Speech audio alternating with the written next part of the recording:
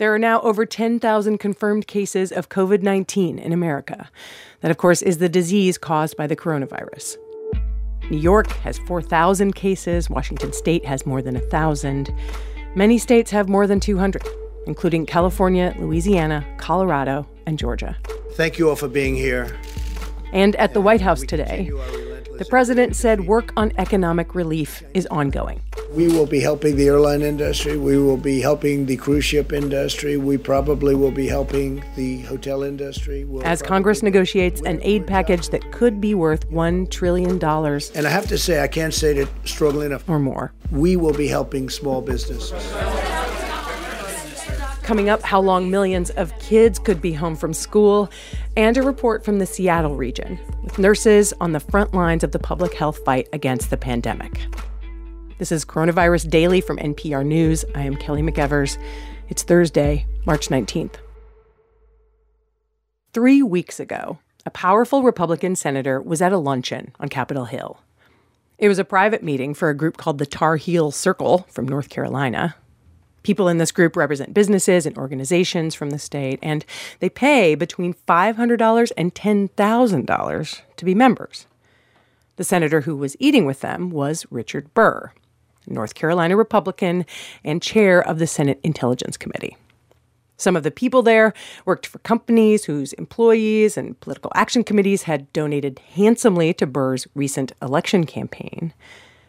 And what Burr said in that room about the coronavirus was captured in a secret recording that was later obtained by NPR investigative reporter Tim Mak. Tim shared it on Up First this morning. Here's the senator on the tape. There's one thing that I can tell you about this. It is much more aggressive in its transmission than anything that we have seen in recent history.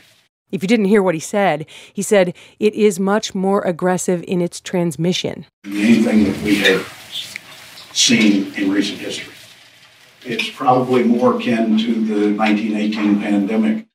This was 13 days before the State Department began to warn Americans against traveling to Europe. Every company should be cognizant of the fact that you may have to alter your travel. You may have to look at your employees and judge whether the trip they're making to Europe is essential or whether it can be done on video conference. Why risk it? Nowhere in press statements or other public remarks did Burr provide warnings like this about how bad he worried the coronavirus crisis would become. Meanwhile, on the same day, President Trump characterized the coronavirus this way. It's going to disappear. One day it's like a miracle. It will disappear. And from our shores, it could get worse before it gets better. It could maybe go away. We'll see what happens. Nobody really knows. The fact is, that was February 27th. It would be 16 days until North Carolina closed schools because of the threat of the coronavirus. In a statement to NPR's Tim Mak, Senator Burr's office said that he has, quote, worked to educate the public about the tools and resources our government has to confront the spread of coronavirus.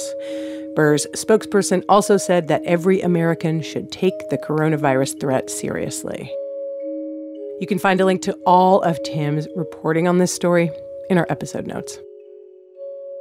So 2 days after that message from President Trump, where he said the coronavirus would disappear, the first person in the United States died from coronavirus.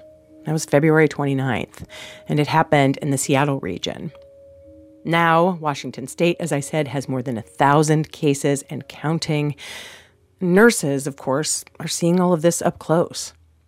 Reporter Will Stone says many nurses feel unprepared as they scramble for supplies and for clarity in a quickly changing situation. For 39 years, intensive care nurse Mary Mills has prepared for all kinds of emerging infectious diseases. SARS, MERS, H1N1.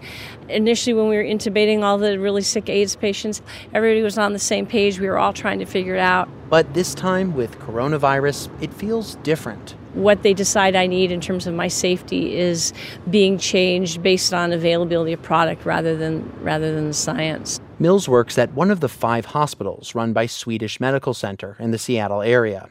Like many healthcare workers, she's frustrated because the guidance on protective equipment keeps changing, and she's concerned that management is not taking safety seriously enough, especially after some nurses she works with got sick.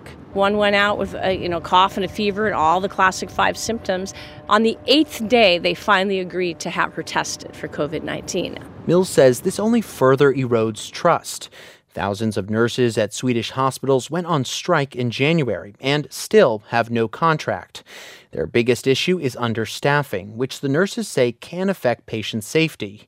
Now, with coronavirus, Mills worries there won't be enough nurses. Well, a room and a ventilator don't mean anything if you don't have a nurse. Dr. Chris Dale, Chief Quality Officer for Swedish, says the hospital system just launched pop-up clinics where staff and patients can get tested. Our number one priority remains caregiver safety. We can't effectively provide safe care for patients if our caregivers first aren't safe. Dale says they've also hired about 300 temporary nurses called travel nurses.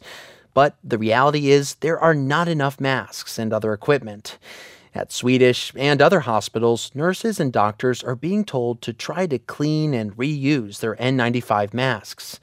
Wendy Shaw is the charge nurse for an emergency room in Seattle. So we now have to learn how to work with less and how to be good stewards of the resources that we have. Shaw says at her hospital, critical supplies are now locked up, and she's the gatekeeper. She has to question anyone who comes to get a mask. What are you using it for? What patient? What's the procedures? So I have become a jailer, in a sense, of these masks. She has type 1 diabetes, and so does her son. That makes them both high risk. I am cleaning like I have never cleaned before. I'm hyper aware of what I touch, who is brushed up against me. Some nurses are even crowdsourcing masks. Bobby Hobdus, another ICU nurse at Swedish, took to Facebook. I never thought that we would necessarily be doing this. Her post took off, and she's now collected more than 100 masks. It honestly shocked me, and it just really touched me. The outpouring was a bright spot, but Hobdus wonders why nurses have to scrounge for supplies. Sally Watkins is executive director of the Washington State Nurses Association. They are not being protected at the level that they should be. But she's hopeful the region will get more supplies from the federal stockpile soon. Mary Mills, the longtime ICU nurse, says all these problems are distracting at a time when there are patients in Seattle who are dying from COVID-19, sometimes dying alone. The tragedy of not having family there to support the super sick, and the only people there are the ICU nurses. And Mills wants to be present for them. For NPR News, I'm Will Stone in Seattle.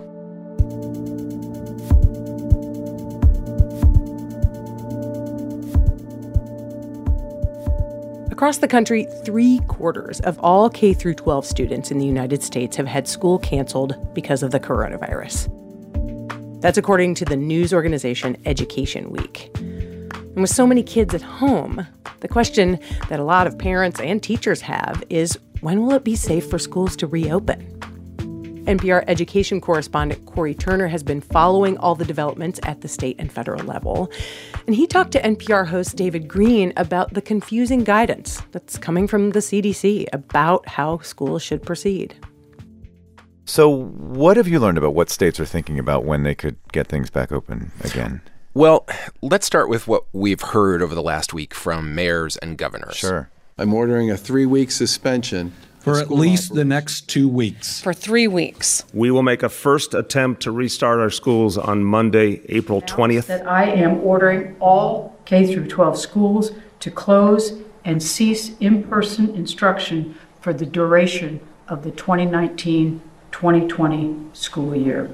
So Not a lot of agreement there. No, obviously it's been a huge range of closures from 2 to 3 weeks, as we heard in Massachusetts, Kentucky, Michigan, a lot of other places. At least 5 weeks in New York City. We heard Mayor de Blasio in there. And then that last voice was Kansas Governor Laura Kelly, who announced that her schools were going to close for the rest of the school year. And I should mention California Governor Gavin Newsom said he thought few, if any, California schools will be open before the summer break. So when it comes to how life should change, I mean, a lot of businesses, others have been taking their cues from the CDC. What is the CDC telling school leaders about what to do here? Well, honestly, that's part of the problem, or at least part of the challenge. Early last week, it wasn't telling school leaders much at all. Worried parents were obviously pressuring school leaders to close. And then Friday, after many states had already announced closures, CDC fleshed out its guidance. And the guidance really surprised a lot of school officials. Closing schools early in the spread of disease for a short time, like 2 weeks, will be unlikely to stem the spread of disease. The guidance also says schools should wait to close, quote, later in the spread of disease. And here's the kicker. It says other countries that did close schools, like Hong Kong, have not had more success in reducing the spread than those that did not close schools, like Singapore. That's totally confusing. So is the CDC basically saying you can close if you want, but it's not really going to help here? Something like that. And honestly, it actually got more confusing on Monday when the White House released its own guidance, telling people to avoid gatherings of more than 10 people. So I spoke with Dan Domenech. He's head of the School Superintendents Association. And he told me his group was supposed to get some clarity with a promised briefing. Domenech told me he had 2,500 people sign up for this CDC webinar, but right before it was supposed to happen, CDC canceled. So I reached out to CDC to ask what happened. Sure. And they said in a statement, to avoid any confusion, CDC decided to fully adapt to the new guidance from the White House before doing a briefing with school superintendents. We are working to see if we can do a call in the future. In CDC's defense, there is very little data out there on when is the right time to reopen schools.